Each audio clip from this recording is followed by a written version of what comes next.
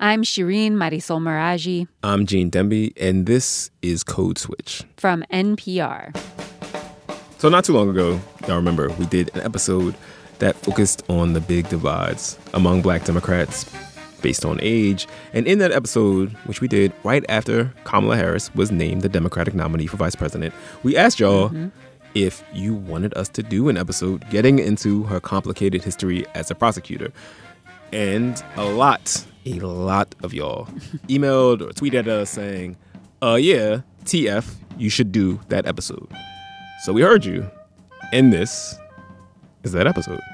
Not that long ago, Kamala Harris's record as the first Black district attorney of San Francisco and the first Black attorney general of California would have been very large feathers in her cap. But over the last few years, voters in the Democratic Party have moved to the left on issues of race and criminal justice. That has made things kind of complicated for Kamala Harris, who at different points in her career has proudly called herself California's top cop, and at other times has called herself a progressive prosecutor. As recently as the vice presidential debate last week, you know, the one with the fly, she described herself as the only one on this stage who was personally prosecuted everything from child sexual assault to homicide.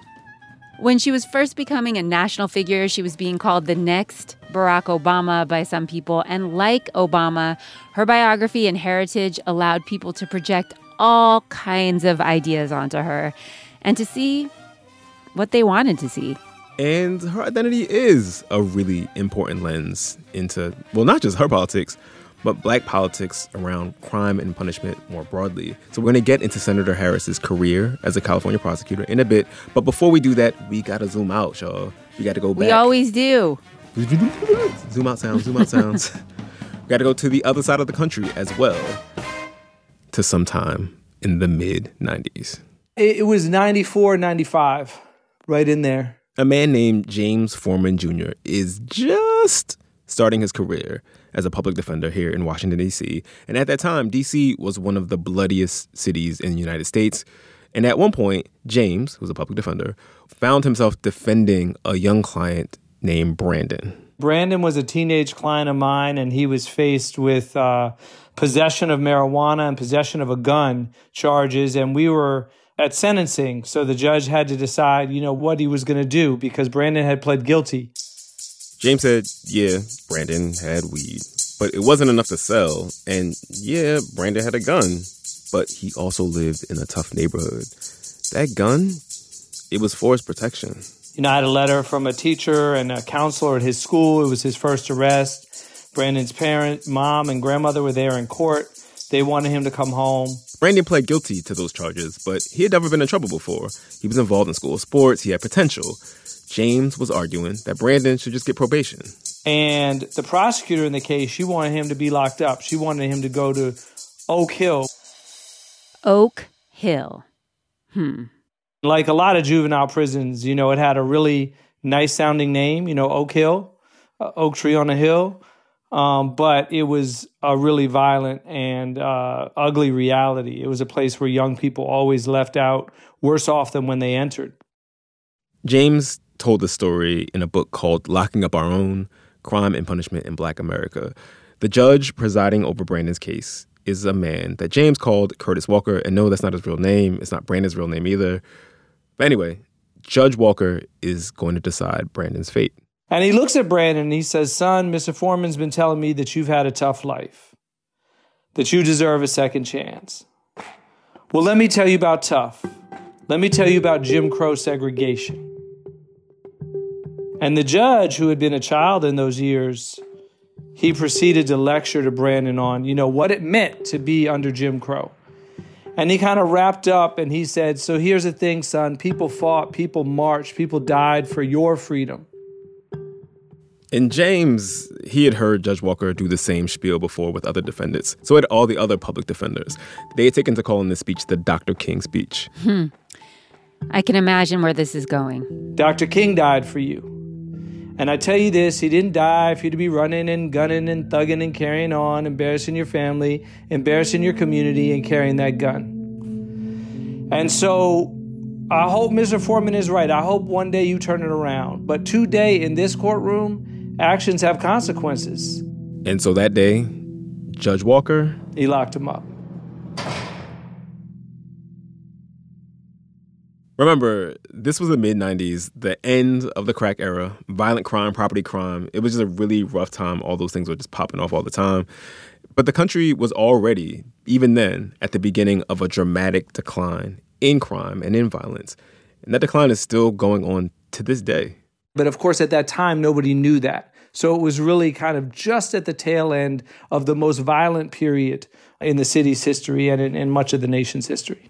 A few years before that day in court with James and Brandon in 1991, nearly 500 people were killed in Washington, D.C. That made 91 the bloodiest year on record in D.C. Yeah, and the same was true in bigger cities. In Los Angeles County, there were nearly 2,600 homicides in 92. In New York City, more than 2,200 people were killed by other people in 1991. And the people who were being killed in these cities, I mean, they were most likely to be Black. That's the backdrop as Brandon sits in the D.C. courtroom awaiting his fate because every part of this country, it seemed, had decided to get tough on crime. It was just after Bill Clinton signed the 1994 crime bill. It made sure people who were convicted of drug crimes stayed behind bars for longer.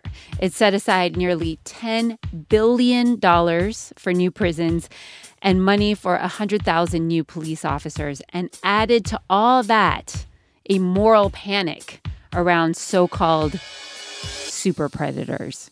James said if you went to a community meeting in a Black neighborhood back then, you would find plenty of folks saying, well, yeah, we want more police officers. He said all these surveys showed that Black people had higher rates of fear of crime and higher rates of fear of violence than did other citizens. And of course, there were always lots of other Black people at those very same meetings saying, look, what we're going to get from these tough-on crime policies is a lot of Black people indiscriminately thrown in jail. But as that tough-on crime posture won out and gained traction, those voices got drowned out. So right after Judge Walker sentenced Brandon to juvie at Oak Hill, James walked out of the side of that courtroom just to check on him, to see how he was doing. Brandon was in a cell block with everyone else awaiting their fates. James wasn't surprised at who was in that cell block with Brandon. Mostly men and boys, a few women and girls, but they were all Black. But what struck him at that moment was that nearly every other person in this process was Black too. Judge Walker, he was Black. The prosecutor arguing that Brandon should be locked up, that person was Black. The bailiffs, Black. Even the courthouse building in D.C. where Brandon was sentenced was named after a Black man.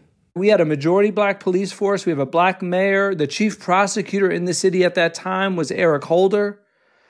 We had a majority Black city council. And we were doing in our majority Black community what much of the country was doing in these years. I'm by no means saying that Black people were the only or even the main drivers of this, right? But I really wanted to explore the role that Black people played. And the idea that a judge would name check Martin Luther King Jr. before locking up a Black boy like Brandon, that pissed James off. I had taken the job of being a public defender because I thought I was living out the generational struggle for civil rights that those heroes like Dr. King had fought for, right? I viewed and still view to this day mass incarceration as the civil rights struggle of my generation. And my parents had fought in the 1960s, along with Dr. King and John Lewis and others, for freedom. At the same time Brandon was being sentenced to juvie, a young lawyer's fledgling career was picking up steam in California. Like James Foreman Jr. and so many idealistic Black lawyers at that time, she too thought of her vocation as part of the larger post-civil rights project. I knew quite well that equal justice was an aspiration, not yet an achievement. I knew that the force of the law was applied unevenly, sometimes by design. And I wanted to be a part of changing that. But she was carrying out her mission from the other side of the courtroom. Not as a defense attorney, but as a prosecutor. If you don't go to school, Kamala's going to put you and me in jail. That's after the break. Stay with us.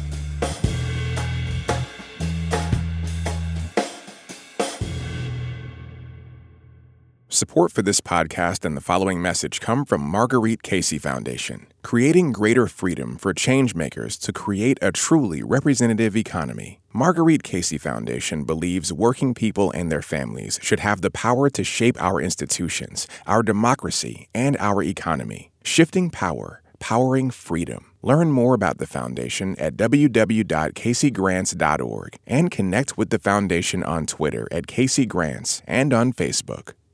Support also comes from Brooklinen, offering high-quality luxury sheets at an affordable price. Brooklinen sheets come in a variety of colors, patterns, and materials, including classic percale, luxe sateen, linen, and heathered cashmere. They also offer duvets, blankets, and extra pillowcases, everything you need to live your most comfortable life. Get 10% off your first order and free shipping with promo code NPR, only at brooklinen.com.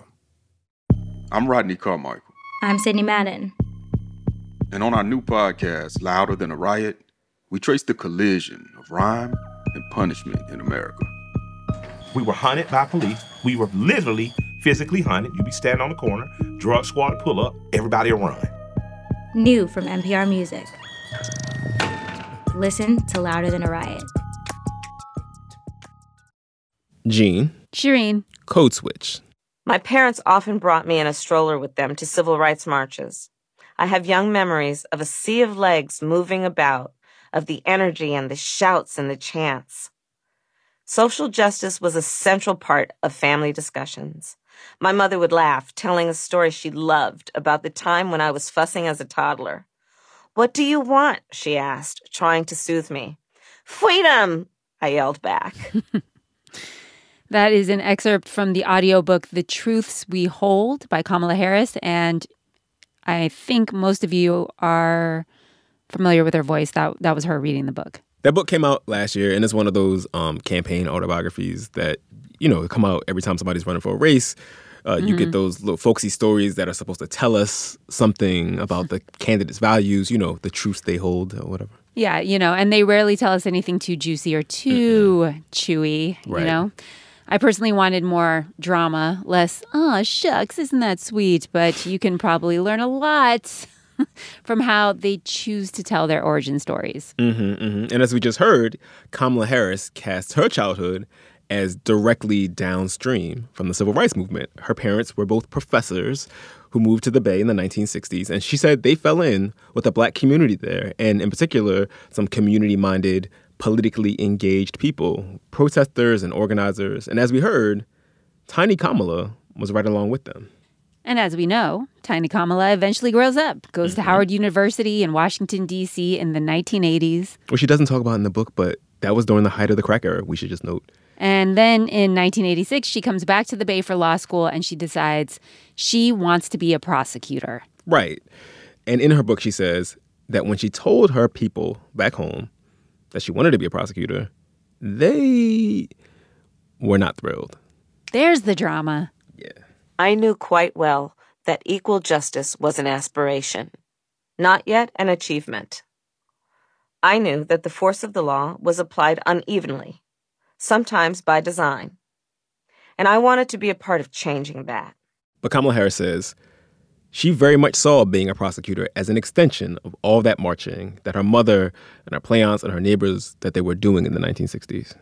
I knew part of making change was what I'd seen all my life, surrounded by adults shouting and marching and demanding justice from the outside. But I also knew there was an important role on the inside, sitting at the table where the decisions are being made.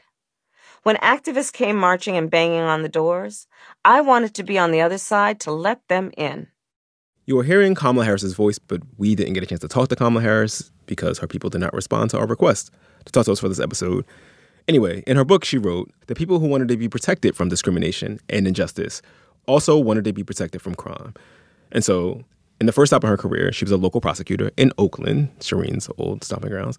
After a few years, she gets recruited to take a job across the Bay dealing with serial offender cases in the San Francisco DA's office. And so she takes that job.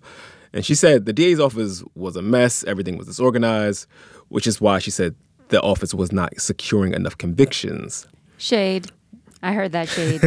So she says, I should run for this office myself against my boss. So she campaigned for San Francisco DA. And she won that race in a runoff. So it was 2003, just 13 years into her legal career, and Kamala Harris had already become the first black DA in the history of one of the nation's most economically important and politically specific cities. Especially then. Yeah, the Bay is complicated. It's a very complicated place. It's not the kind of place where people love prosecutors. This is San Francisco, so like everybody is somewhere on the progressive spectrum. Exactly. Who is that? That is Jamila King. I am the race and justice reporter at Mother Jones and also host of the Mother Jones podcast. Jamila is from the Bay, like Kamala and like you, spiritually, Shireen. She wrote a piece for Mother Jones last year called The Secret to Understanding Kamala Harris, which is good for us because that's what we're trying to do. And she took a long look at Kamala Harris's career from her beginnings as a prosecutor to holding statewide office as a senator. And she said Harris's politics were pretty much in line with a lot of the progressive orthodoxies of San Francisco. But she's definitely more on the moderate end of this progressive spectrum. And what that means is she talks a lot about bringing law and order to the streets. She talks a lot about sort of this old school sort of, I consider it like the black folks in the neighborhood who are like, well, if they would just go to school and pull up their pants. I mean, she never said pull up their pants. But, we know that rhetoric, right? Like, if we can just give people the resources that they need to engage meaningfully in society, they'll do it. But there was definitely this strain of personal responsibility that ran throughout what she was proposing. So she was running as a progressive, but she was a moderate progressive. She ran as someone who was opposed to the death penalty. Which makes sense because it's San Francisco. Mm-hmm. Yep. But she also ran as kind of like a law and order, tough on crime prosecutor who was going to lock up more people and secure more convictions. And that is a little unusual. And that stance actually won over the police union. They really dug that, so they endorsed her in that runoff for DA. One of her signature programs after she became DA was this initiative, she called it a personal responsibility program, called Back on Track. She thought of it as an alternative to incarceration. And to participate in the Back on Track program, people had to plead guilty to their charges. So that conviction went on their records. Mm-hmm. But it would come off their records with the stipulation that they complete this, personal responsibility reentry and training program. And the program consisted of everything under the sun. So it was an internship program, which is how I sort of first heard of it. And it was, if you needed counseling, if you needed job preparation, if you needed resume help. How many people took part in this Back on Track program? So the numbers that I found showed that there were only a few hundred people who completed the program, like 241 or so completed the program between 2007 and 2011. So it was a pretty small program. But even though it was small, Kamala Harris and other people in San Francisco touted that it was really effective in reducing recidivism. And they talked about it as a model for how other cities across the country could do this. Not long after she took office, though, something else happened. And it led her to take a really politically risky stance. So in 2004, a few months after Kamala Harris takes office, there's a shooting in Baby Hunters Point, which is a predominantly black working class neighborhood in San Francisco, in which a young police officer named Isaac Espinoza is shot and killed. At the time of that shooting, there had not been a police officer killed in San Francisco in decades. And Harris said early on that she was not going to go for the death penalty in the case of the person who killed Officer Espinoza. And her decision to not seek the death penalty made a lot of noise. It got a lot of attention. The San Francisco Chronicle combed through the records and said that it was basically unprecedented for a prosecutor in California, or anywhere else in the country for that matter, to not seek the death penalty in a case in which a cop was killed. I can imagine that law enforcement was not pleased about that. Not at all. They were not. Rank and file officers, the police union that had endorsed her, they were all livid. But Kamala Harris stuck to her guns. Here's Jamila again. She published an op-ed in the San Francisco Chronicle where she laid out a very compelling case and said very explicitly that she didn't want to support the death penalty, or she didn't support the death penalty because it was racist. And she laid out all the evidence for it. Harris's position was capital punishment is unjustly applied along racial lines.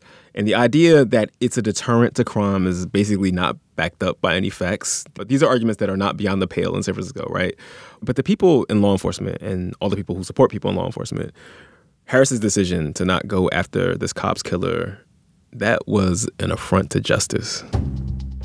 The fallout from that decision seems to have stayed with Kamala Harris, even as she kept rising in profile and rising in power. Please welcome to the podium the Honorable California Attorney General, Kamala Devi Harris. Thank you, thank you, thank you, thank you, thank you. In 2010, Kamala Harris ran for Attorney General of California, and as you just heard, she won. 2010 was around the time a lot of people outside of California started hearing Kamala Harris's name. She found herself in charge of the largest attorney general's office anywhere in the United States. The only one that's bigger is the U.S. Attorney General, and everyone started speculating about what her next move might be.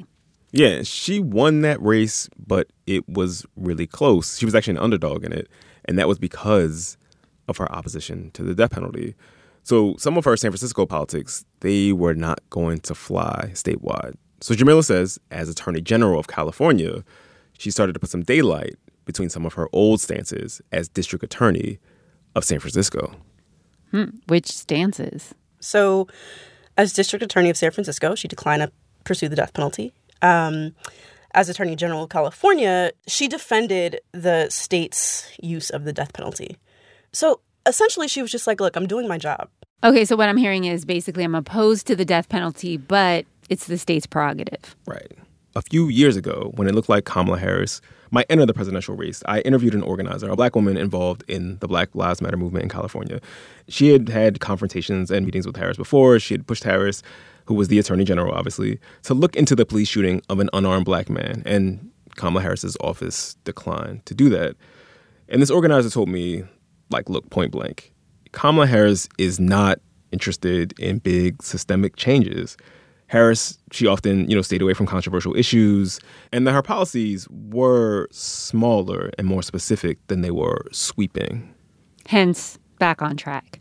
Right, exactly. And that's a criticism a lot of people have had of her over her career. When the LA Times, who endorsed her for Senate, did so, they said, she was thoughtful and pragmatic. And they were kind of worried that she played things too safe, that she avoided commenting on messy issues, specifically when those issues involved police reform. Well, yeah, because she had personal experience having law enforcement be very, very upset with her. It's hard not to think that she might have, not been trying to piss off the cops once again. Exactly. But, part of the story she tells about herself is that she cares about these issues specifically. Something else that organizer told me, though, was that she felt like she could work with Kamala Harris, which is what Jamila King found, too. I'm from San Francisco. I know folks who've, been in the system, and they'll just say flat out, look, like, she's a cop. I'm not trying to mess with that. On the other hand, what's always been really telling for me is that there are a lot of folks within San Francisco's criminal justice reform system, a lot of organizers, a lot of community groups that are pretty ride or die for her. Like, they don't agree necessarily with all of the decisions she's made, but they recognize that she was one of the few people to even give them a seat at the table. And that right there is a callback to what we heard earlier in Kamala's book, where she says she wanted to be the one to open the door to let activists in. Right. The person making change from the inside.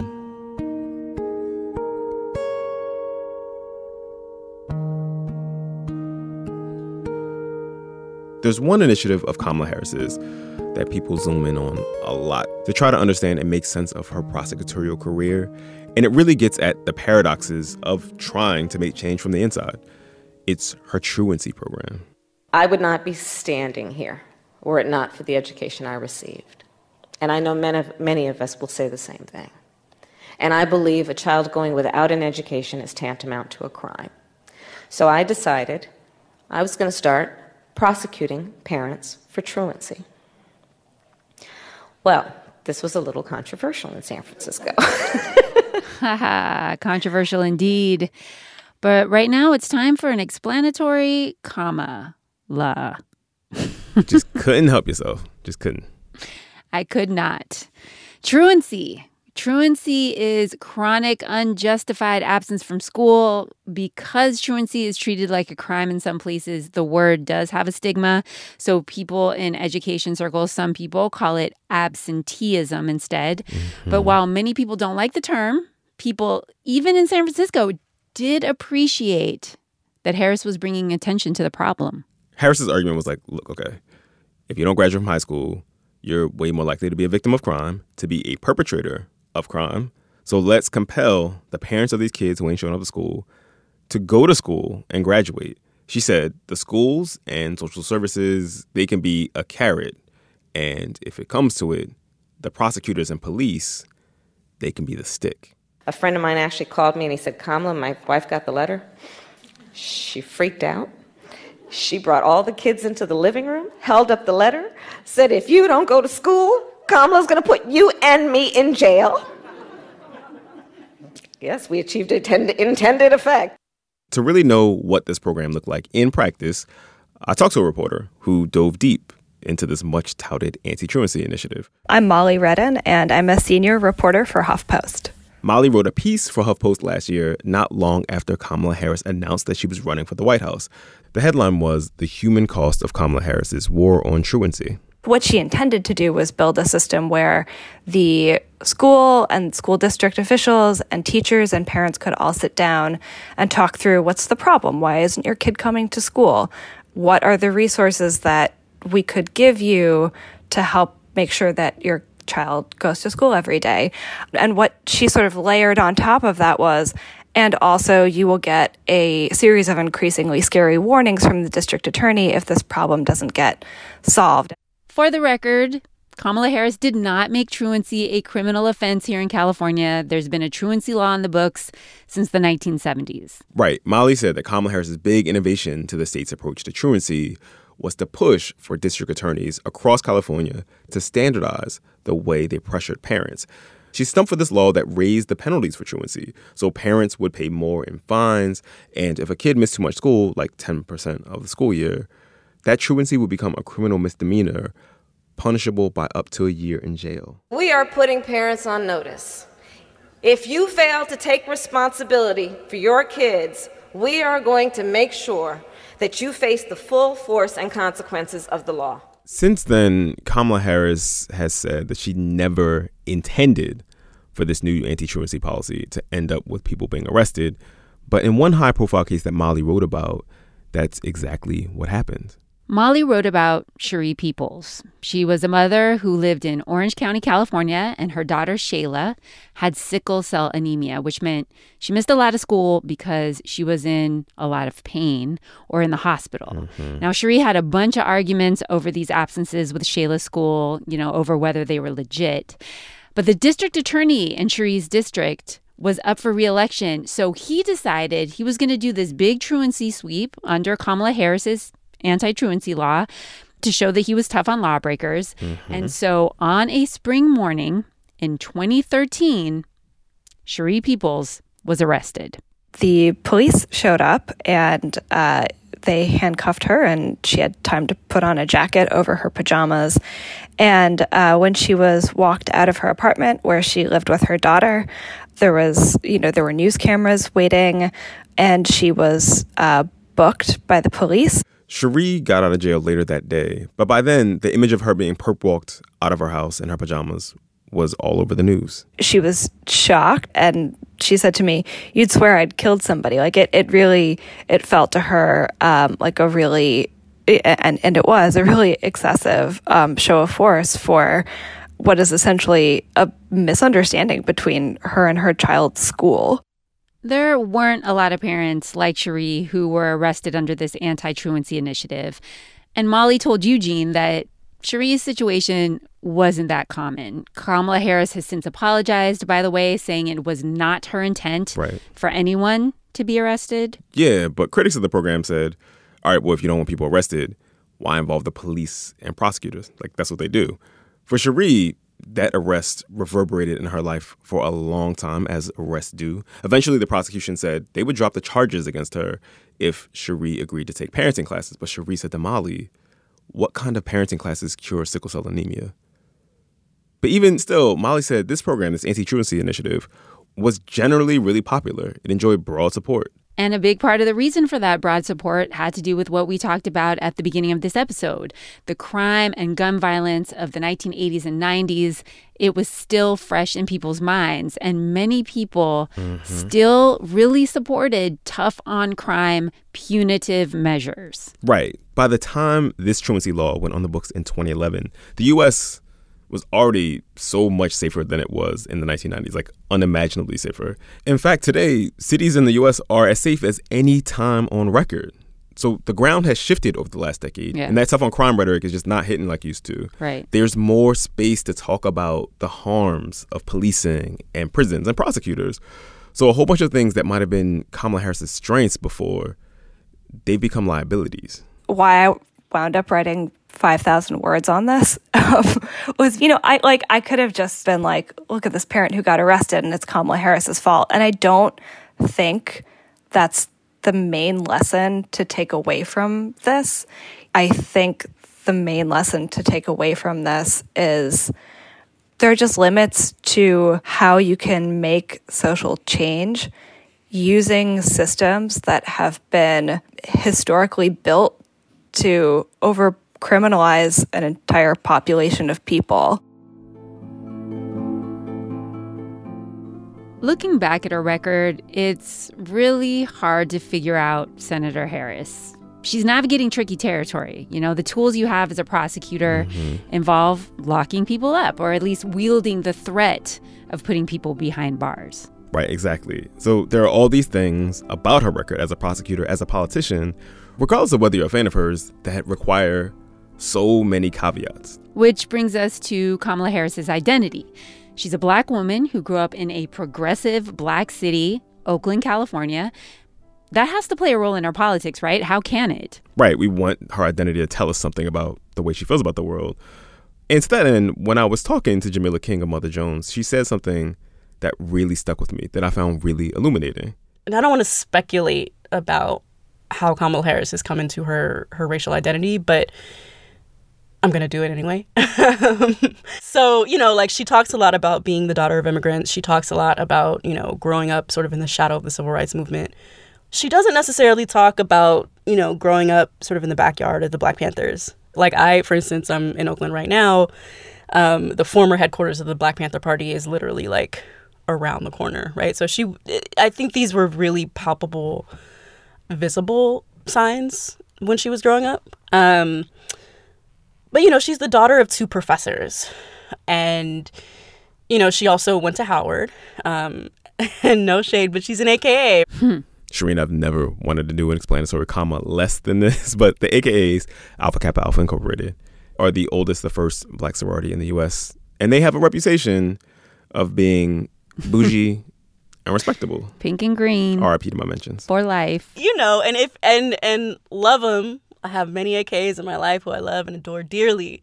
However, they are not the folks showing up in naturals with fists raised, trying to beat down the system. I think it's very much a political ideology built on being twice as good. It's built on showing up in the crispest suit. And, one of the quotes that her mother said that I found so interesting was during her first run, when she was sort of this out-of-the-box candidate, her mother gave an interview to a Bay Area reporter and was basically like, she can definitely hang with all these people. She knows which forks to use at the dinner party.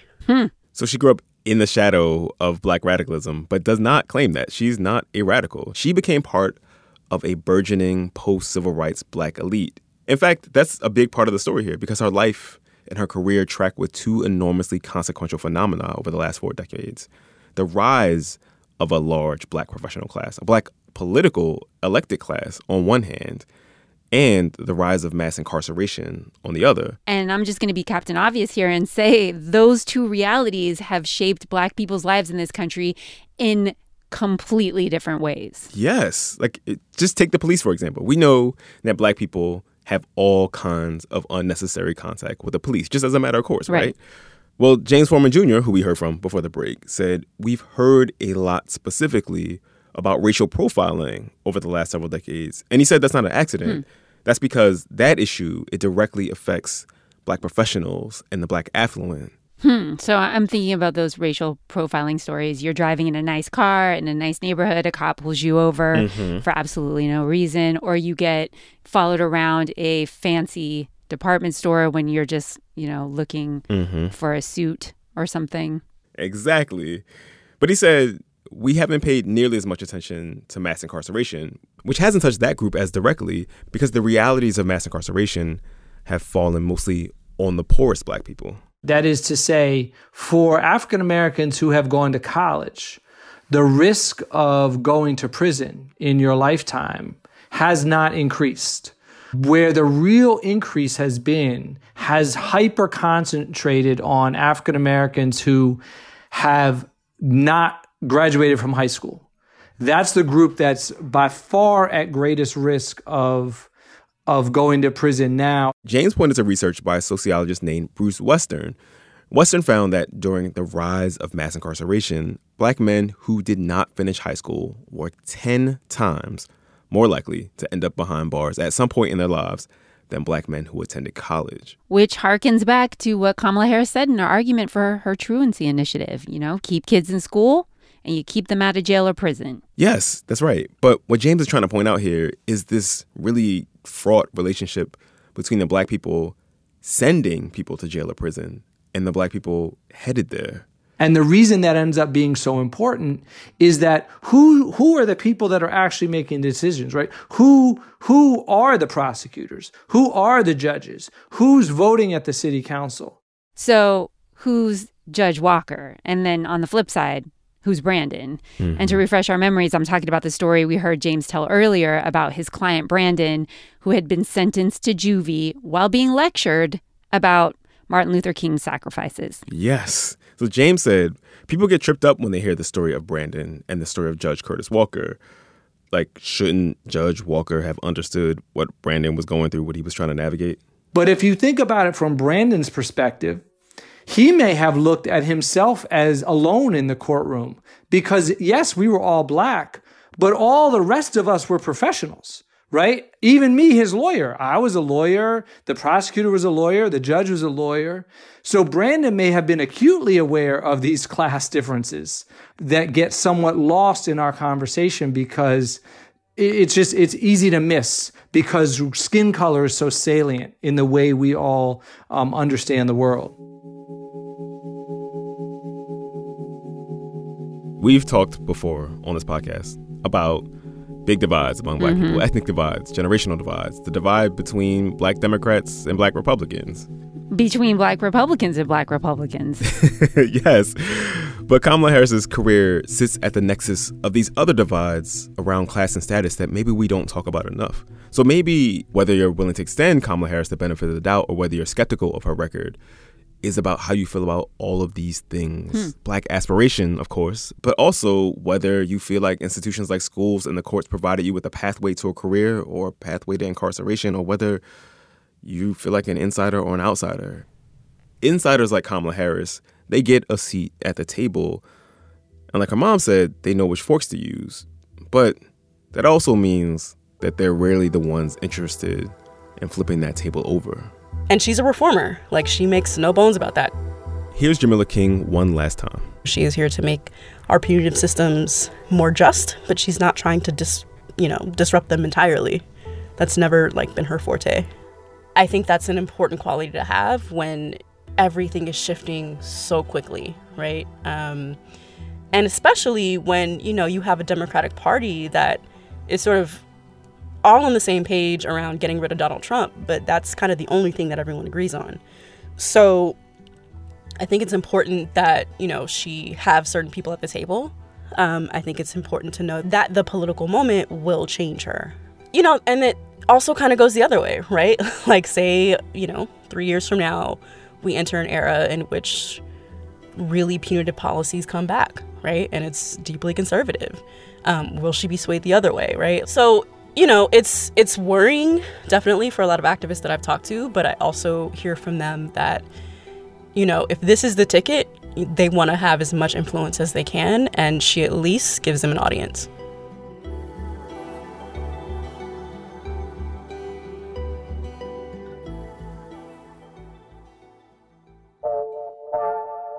All right, y'all, that's our show. Please follow us on Twitter and on the gram. We're at NPR Code Switch. You can follow Shireen at Radio Mirage and me at GD215. That's GEEDE215.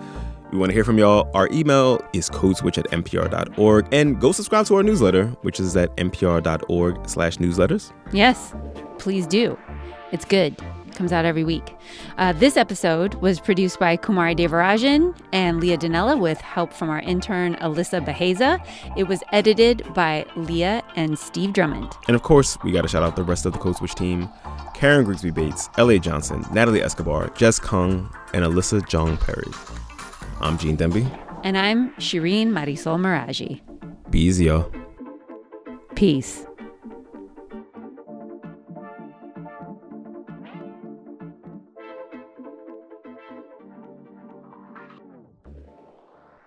Billie Holiday helped shape American music with her voice and unique style. But her legacy extends way beyond music, with one song in particular. How Strange Fruit became an unexpected hit and brought on serious consequences for Billie Holiday. Listen now to the Throughline podcast from NPR.